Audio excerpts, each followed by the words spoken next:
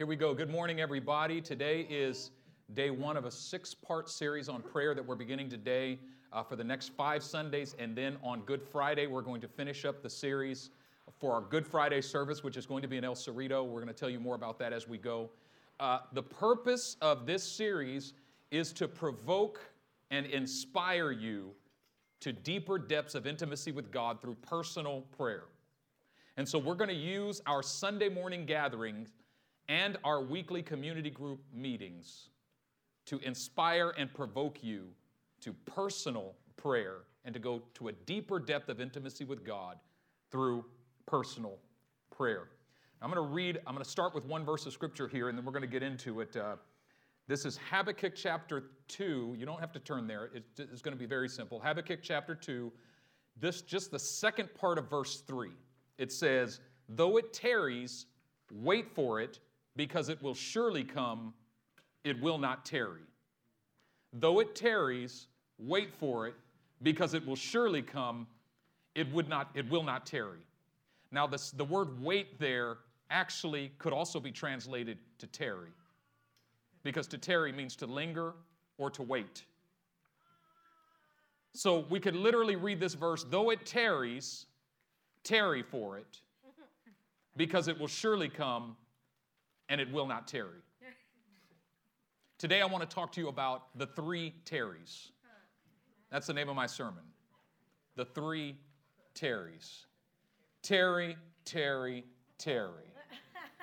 Though it tarries, tarry for it, because it will surely come, and it will not tarry. Father, speak to us today by the power of your word and spirit. I pray it in Jesus' name.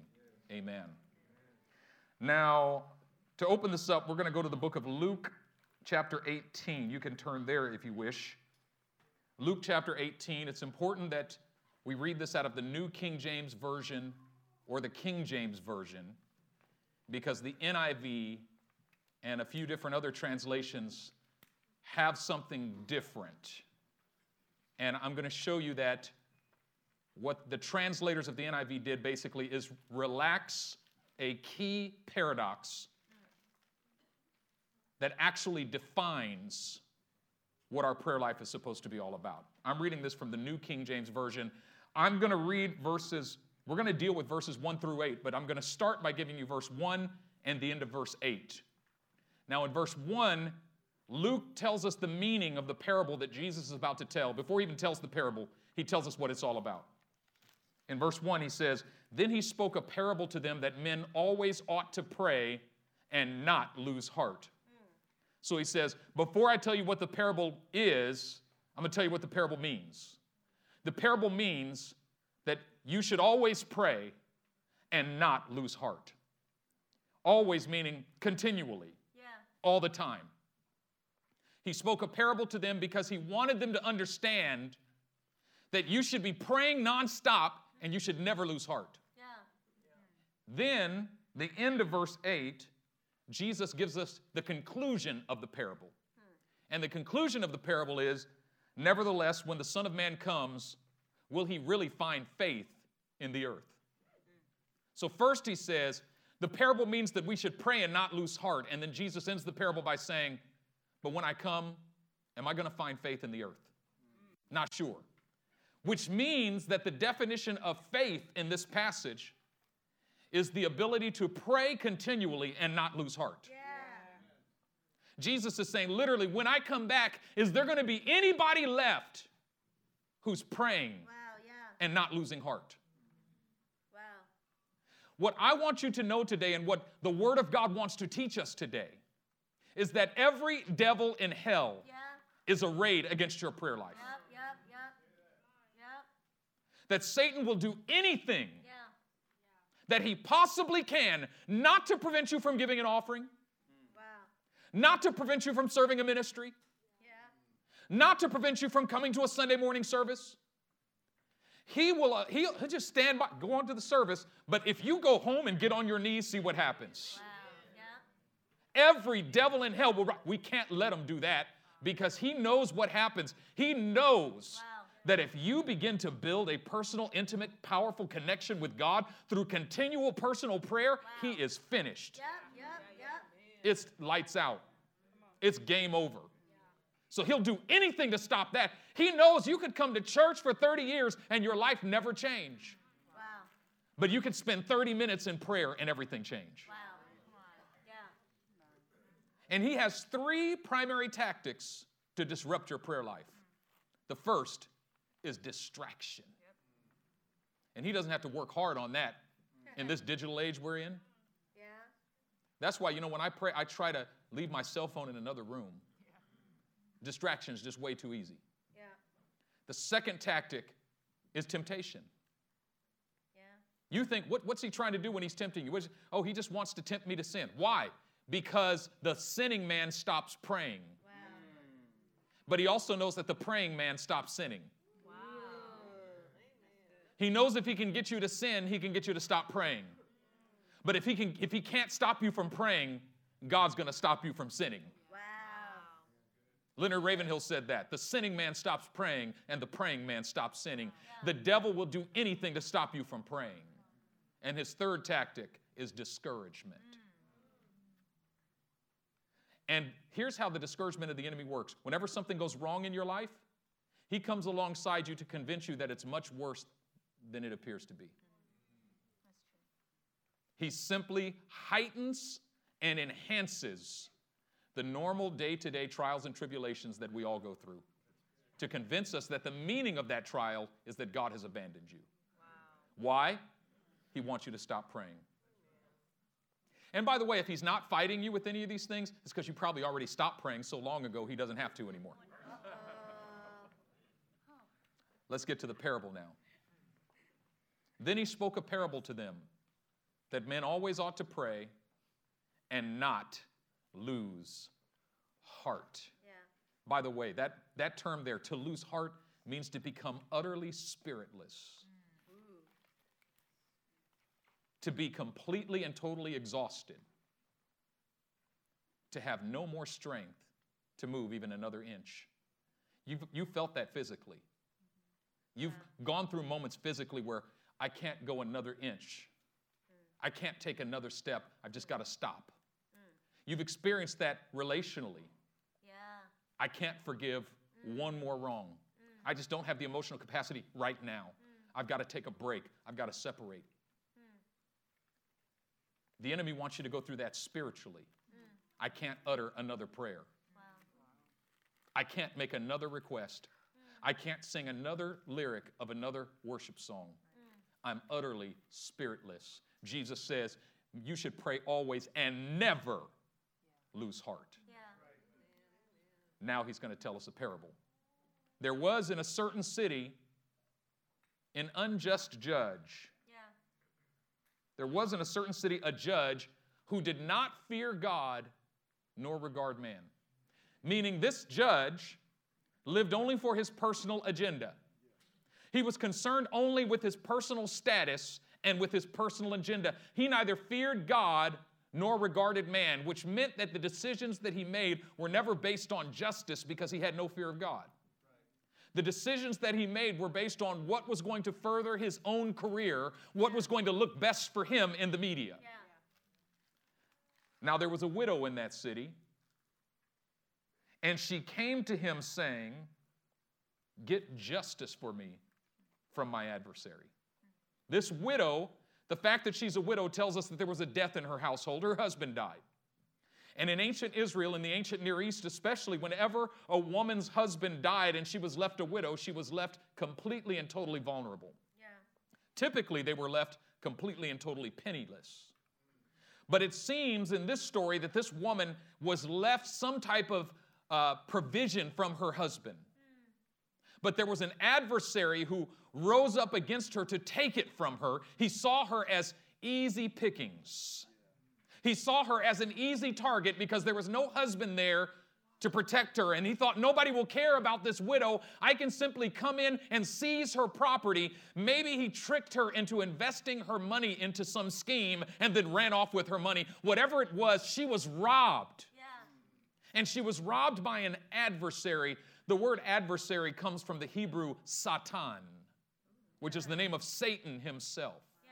He is your adversary, and it means one who stands against. It means one who comes to your life to steal, to kill, and to destroy you. An adversary had come into her life, stolen her provision, taken away her inheritance from her children, and left her empty and penniless and without any form of provision in the world. And he counted on her powerlessness. How many know that your adversary, the devil, is simply waiting for you to have a weak moment so that he can capitalize on your weakness, steal, kill, and destroy you?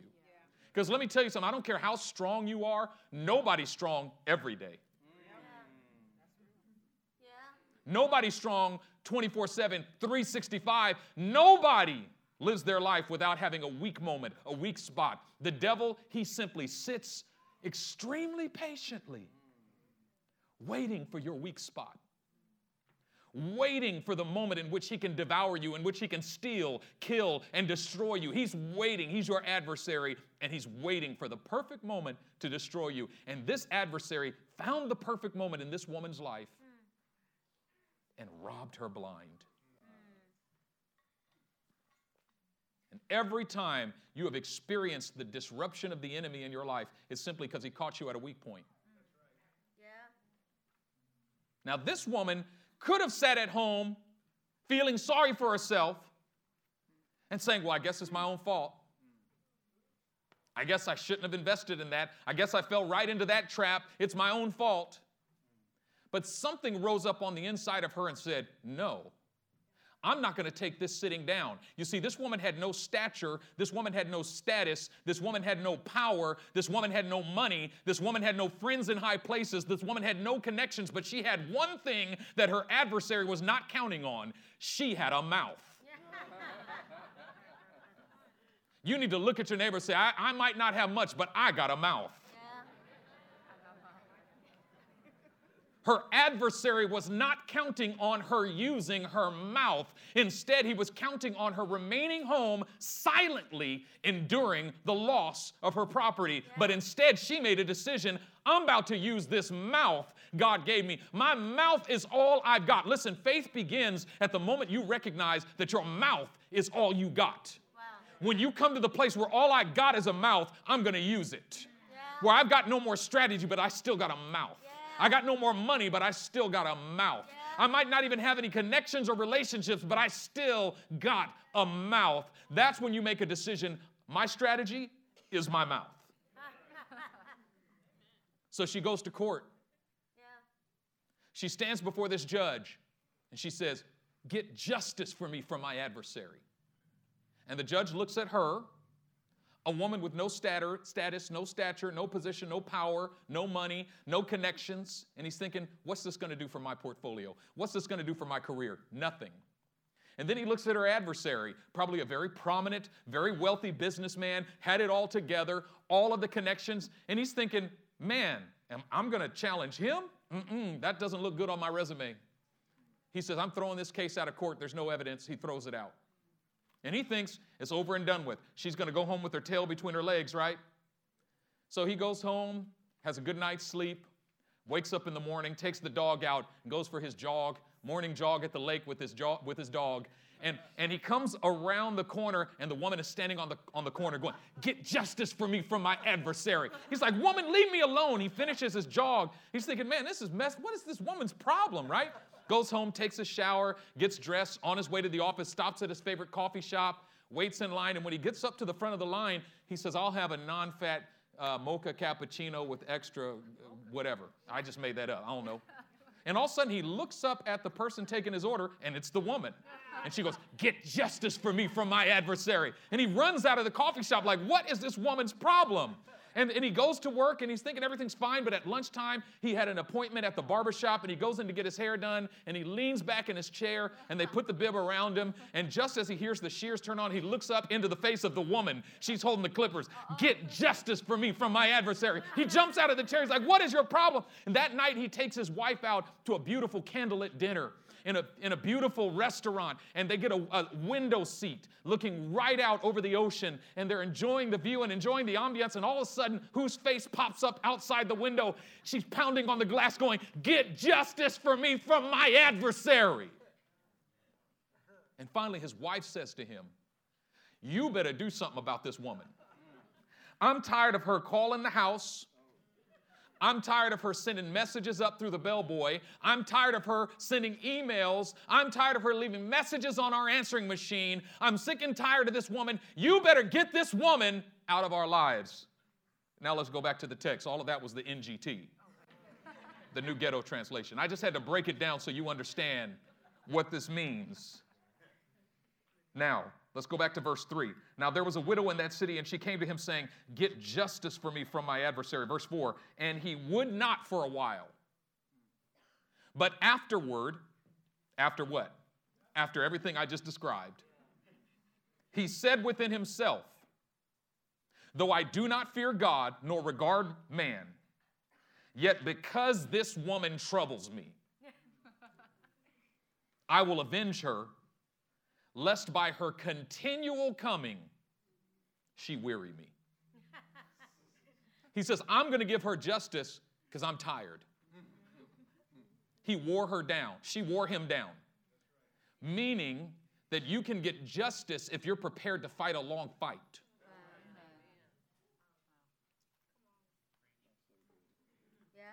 You don't have to be strong, you just have to have endurance. You don't have to be mighty or powerful. Can you fight a long fight? By her continual coming, lest by her continual coming she weary me. I will avenge her, he says, lest by her continual coming she weary me. Verse 6, then the Lord said, hear what the unjust judge said. Hear it. Even though he did not fear God nor regard man, he still gave her justice because she would not quit. You hear that? Verse 7. And shall God not avenge his own elect? This unjust, evil judge avenged this poor widow woman. Will God not avenge his own elect? His own people that he called by his own name, that he bought with his own blood, that he paid for with his own life, whose names he called before the foundation of the world. Will God not avenge his own elect?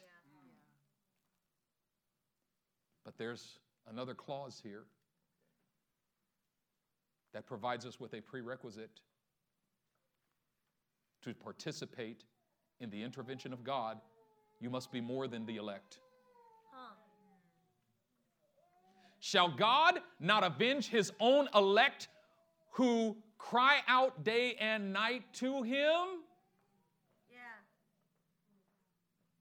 So God's not moving on my behalf. Maybe you're the elect, but you're not crying out day and night to him. You're going to heaven, but you're not crying out day and night to him, so you're not going to see no breakthrough. You're bought with the blood, but you're not crying out day and night to him. The Holy Spirit's on the inside of you, but you ain't got no prayer life, and so you ain't getting no breakthrough. Shall God not avenge his elect who cry out day and night? If you want to see God break through, you're going to have to learn how to cry out day and night. If you want to see God move in your life, you're going to have to learn how to cry out day and night. Remember the meaning of the parable that men always ought to pray and not lose heart. And here is the problem. See, I could preach till I'm blue in the face about how important prayer is, and everybody would say amen. Right? I don't think there's anybody who would not say amen. The question is, why don't we do it? Because it's one thing to say amen. It's another thing to actually go home and do it. Let me tell you why it's so hard for us to do it. And can I confess, it's just as hard for me to pray as it is for you to pray. Let me tell you why prayer is so hard. Prayer is an investment, but it is not a safe investment. You know, there are certain investments that are really safe. There's that 2% bank account. Have you seen that? That 2% bank account. You put your money in there, you get a solid 2%. Guaranteed. It's not volatile at all. Prayer is not like that. That's not prayer. Prayer is the most volatile form of investment you could make. The closest thing to prayer that I could think of is Bitcoin. Yeah. Let me explain why. This, by the way, is not an endorsement of Bitcoin. Pastor told me to buy. No, I did not say that. Let me tell you why prayer is like Bitcoin. Because you could buy Bitcoin today. I think this morning it's $8,700 per coin. You could buy one coin today, and tomorrow it'll be $5,000. Meaning, you can buy it today, put your money in, and the value of it decrease overnight. That's how volatile Bitcoin is. Bitcoin is so volatile, you have no clue where it's going. You have no clue. And everybody's saying, I think it's going to be worth $1 million. You have no clue what it's going to. It might be worth $0. And you have to put your money in and watch the value of it drop. And when you're watching the value of your investment drop, everything in you says, sell it. Yeah. And now you sell it at a loss. You put in $8,700, you freaked out. By the time it got to $7,000, you sold it, you lost $1,600. And then the next day somebody says, you should buy Bitcoin. It's like, I can't handle that kind of volatility. And you might get excited because you might put your money in today at $8,600 and tomorrow it goes up to $10,000. Yay! You're so excited. But the next day it goes down to $5,000. Yeah. And then the next day it goes up to $15,000. Yay! And then the next day it goes down to $3,000. Like nobody knows where Bitcoin's going. It's like the wind blows where it wills. You hear the sound of it, but you know not where it's going, nor where it's coming from. It's that volatile. You can spend an hour in prayer tonight and tomorrow your life get worse. Yep. You can go home tonight, get on your knees, and pray for your finances for an hour and lose your job tomorrow. Am I lying to you? See, when we pray, we want to see cause and effect. We want the Holy Spirit to submit to the laws of cause and effect. I spend an hour in prayer, I should have an hour of anointing. An hour of breakthrough. I should see an incremental increase in my situation, in my finances, in my career, in my marriage. You can go home and pray for your marriage for an hour and come right out of the prayer closet and your wife come out of her room and beat the crap out of you. I've been there. No, I'm just kidding. But for real, but no. I'm just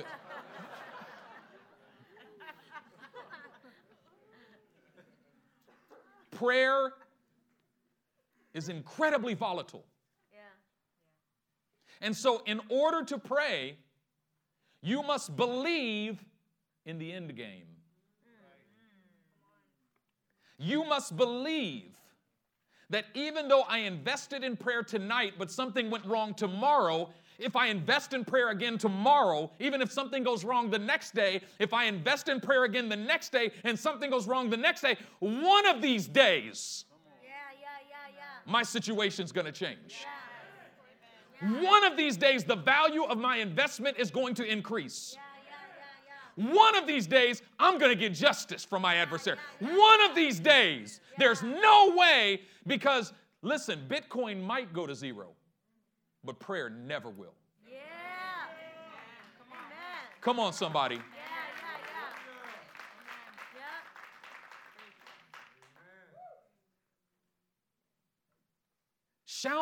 Shall God not avenge his own elect who cry out night and day to him?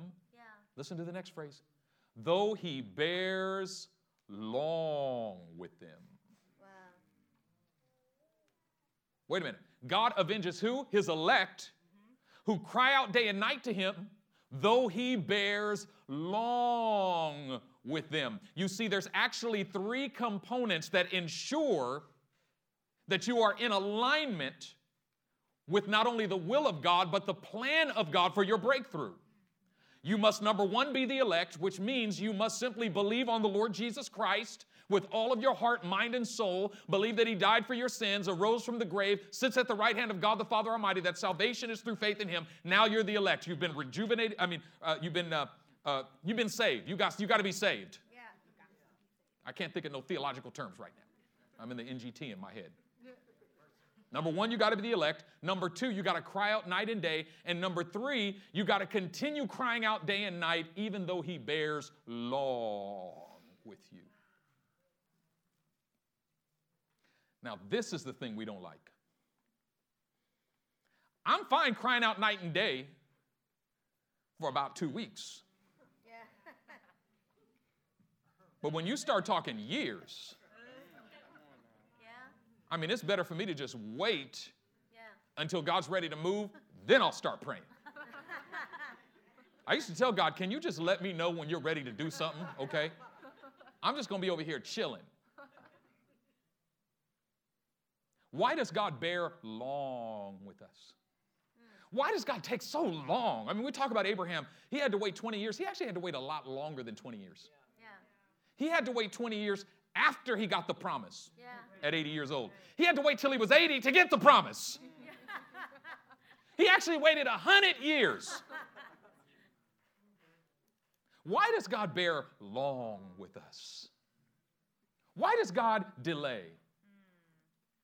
I want to go back to what the widow asks the judge for. Get justice for me, for my adversary. What is justice? The first word that comes to my mind when I think of justice is restoration. Give me back what the enemy stole from me. Yeah. But restoration is only one part of justice. You see, if you were robbed today and repaid tomorrow, restoration is enough. If I went into Sharon's purse and found $10,000 in cash and I took it out, but tomorrow I was guilt-stricken, so I brought her back here $10,000. If I give it back tomorrow, no harm, no foul. I mean, not no harm, no foul relationally, because she's like, I don't think I can trust you again. But in terms of restoration is enough. But let's say Sharon was on the way to put that $10,000 into an interest accruing account that was going to be her retirement fund. And I stole it today, but didn't return it to her for 15 years. Giving her back $10,000 that I took, that's not justice. Yeah. That's restoration. But now that there has been a long period of time, there must be reparations. Yeah. Restoration is fine if there's been no delay. Yeah. But once there's been a period of time, there now must be reparations. Wow. Now I owe her more because of the time and suffering that has elapsed between when I robbed her and when I repay her. It's not justice until she gets reparations. And if someone were to say to Sharon, it's been so many years, just forget about it. You know, it's just over. It's just no. Yeah. The longer it gets, the more I am owed. Yeah. The long period of time doesn't mean I don't get reparations. The longer period of time means I get more reparations. Yeah. And if you want to wait another 10 years, I'm going to get more reparations. Yeah. Let me tell you why God bears long with you. He's qualifying you for reparations. Wow. He's qualifying you for more than you lost. Wow. The woman just kept on saying, get me just. No, she did not say, get me restoration. She said, I want justice. Yeah. I want more than what he stole from me. I want more than what he took. I want him to fill the gap that was lost by the absence of my inheritance. I want him to I want more. Yeah. You don't believe me? You don't believe me, do you? You remember this dude, Caleb? There were 12 spies. Yeah. The children of Israel in the wilderness, they'd just come out of Egypt. They crossed the Red Sea. They'd gone to Mount Sinai. God met them there and gave them the 10 Commandments. And now they're just journeying to the promised land. It's supposed to take them about 40 days. Yeah. Like this whole 6-week sermon series, that's how long it was supposed to take them to get to the promised land. Yeah. And they come to the edge of the promised land. Moses chooses 12 spies, one from every tribe of Israel. And he sends them into the promised land. Come back and tell us how great it is so that we know what we're taking. And the 12 spies come back, and 10 of them go, yeah, you know, it's all bad. It's all bad. We can't do this. This ain't going to work. But there were 2 of them, one named Joshua and one named Caleb, who said, No, God said we can do it. If God said we could do it, we could do it. And the people are like, but we're like grasshoppers in their eyes, and we're so small, and we're so weak, and we're like grasshoppers. We're just crickets. Yeah. And Joshua and Caleb said, yeah, I know, but God said we could do it. Is there anybody who will believe that God said we can do it, we could do it? Yeah. If God said it's mine, it's mine. Joshua and Caleb said, no, let's take it now. Let's go right now. And Caleb quieted the people before Moses. He said, listen, we are very able right now. Let's get our swords. We don't need a battle plan. Let's go up right now. The enemy's going to flee before us. We're going to take the inheritance that God gave us. And the people picked up stones to stone Joshua and Caleb. And so God said, okay. Listen to the people. Don't go in. You're now going to spend 40 years in the wilderness because of your unbelief. Yeah. Joshua and Caleb didn't have any unbelief, Yeah. but they still had to spend 40 years in the wilderness Wow. because of the unbelief of the people. Yeah. Now, I don't know about you, but I would have been mad as I could be that whole 40 years. Get y'all walking through this desert because of y'all. People walk, hey, Caleb, don't talk to me. Get away from me. God, can't I go by myself? Why didn't God say, go ahead by yourself?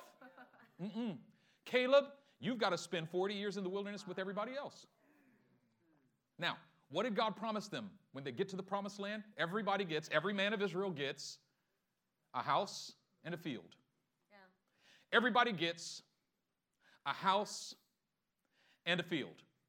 So now they get to the promised land. We're in Joshua chapter 14, and all the men of Israel are coming to Joshua, and Joshua's going, here's your house, here's your field, here's your house, here's your field, here's your house, here's your field. Caleb's just standing in line.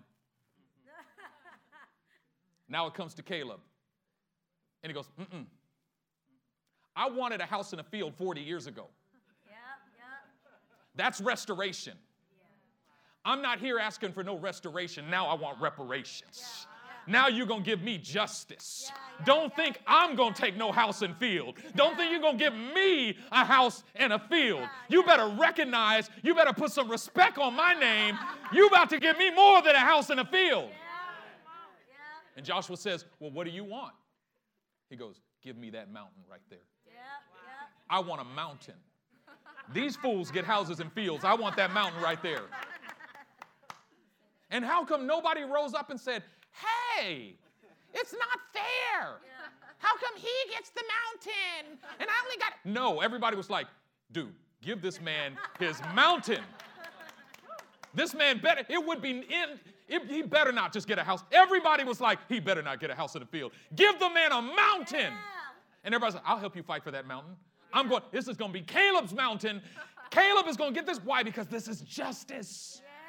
Listen, sometimes God lets you walk through a barren wilderness so that you can build the boldness to ask for more. Did you get that? You need to write that down. Sometimes God lets you walk through a barren wilderness because he wants to build within you the boldness to ask for more.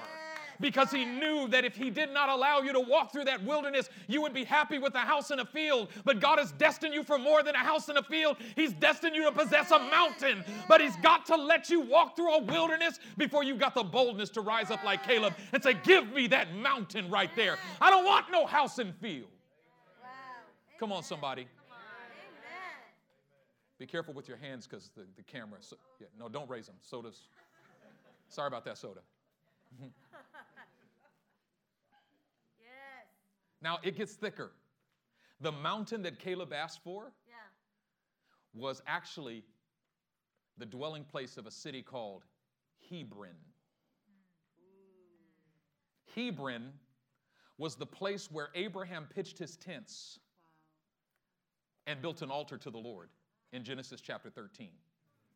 Meaning, what Caleb was actually taking back was the land that his father Abraham dwelt in. Hebron was the place where Abraham's wife Sarah died in Genesis chapter 23 and was buried there in the cave of Machpelah. Literally, the bones of my fathers are up on that mountain. What he's actually taking back is the land that his fathers dwelt in. It was the land that Isaac dwelt in, that Jacob came to Isaac. Remember, he came to Isaac and he said, bless me, and he stole the blessing. That happened in Hebron. That was the land of Abraham, of Isaac, and of Jacob. That was the land that God swore on oath to give to Abraham and his descendants forever. Let me tell you something. Our forebears, our spiritual fathers and mothers of centuries past have lived on mountains because of their faith that we have yet to climb because of our prayerlessness. And when you come to the place where you say, I'm going to press through in prayer until I possess my mountain, what you're actually doing is taking back the land of your fathers, taking back the place that God swore on oath to give to you and your descendants forever. Do you realize that there's places of power and anointing in the Spirit of God that your fathers lived in, that your mothers lived in, but you've never been to because you don't have the prayer life for it?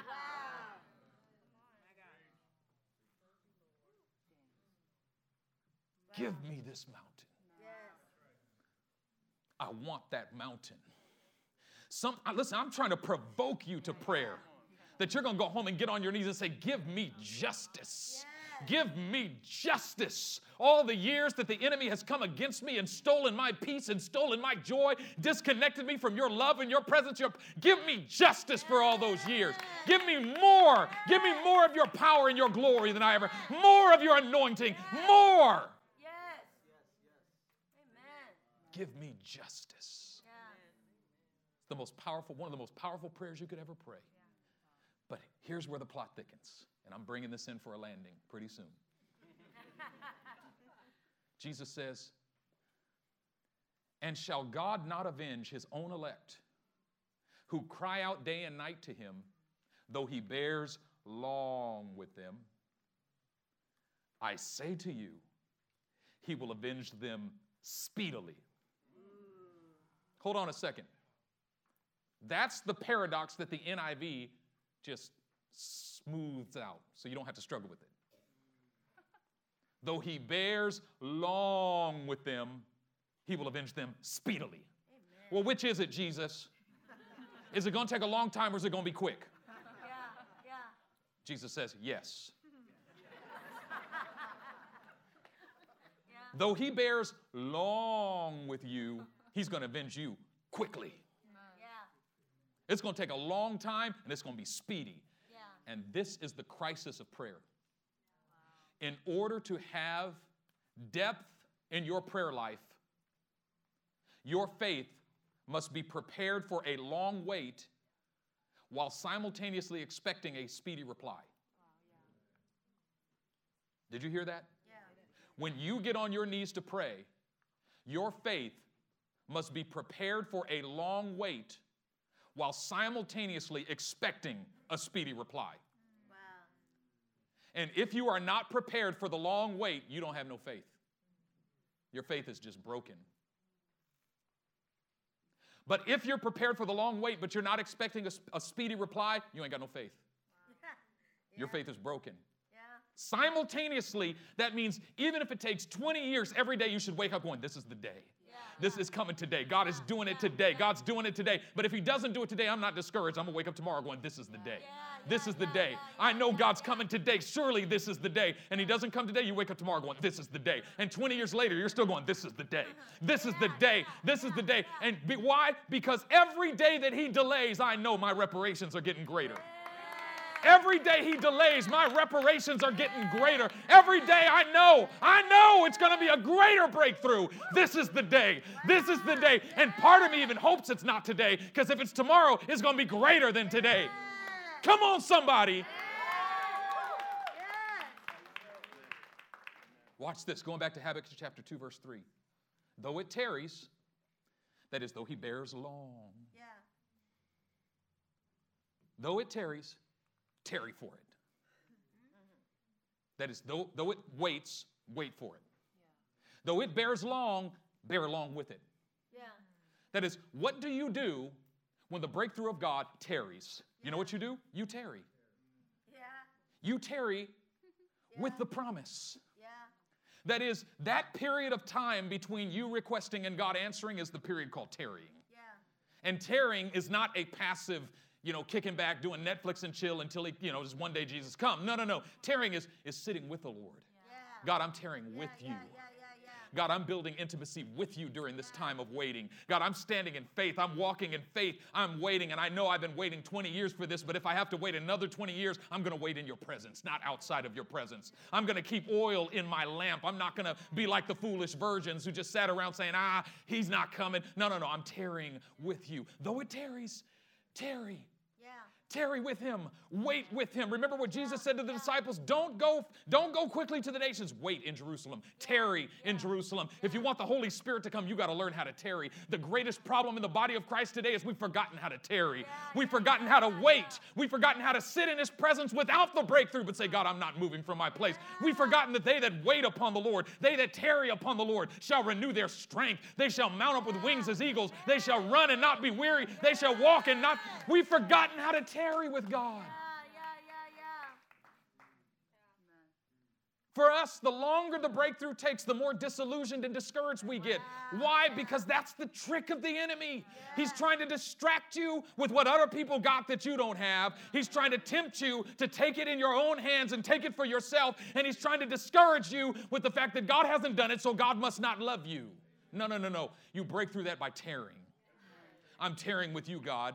I know I thought it was going to come sooner, but it doesn't matter. I'm waiting with you, God. And if I got to wait 15, 20 more years, I'm going to wait 15, 20 more years. Even if I have to wait 40 years, I know there's a mountain on the other side of that 40 years.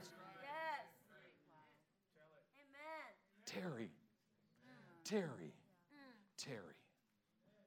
Though it tarries, tarry. Why? Because it will surely come. And it will not tarry. And this is the last piece of the puzzle. And I'm bringing this in for a landing. I couldn't wait to preach this today. I couldn't wait. I feel like I'm going to explode right now. Though it tarries, tarry. Because it shall surely come. And it shall not tarry. Watch this. Though he bears long with them, he will avenge them speedily. What does that mean?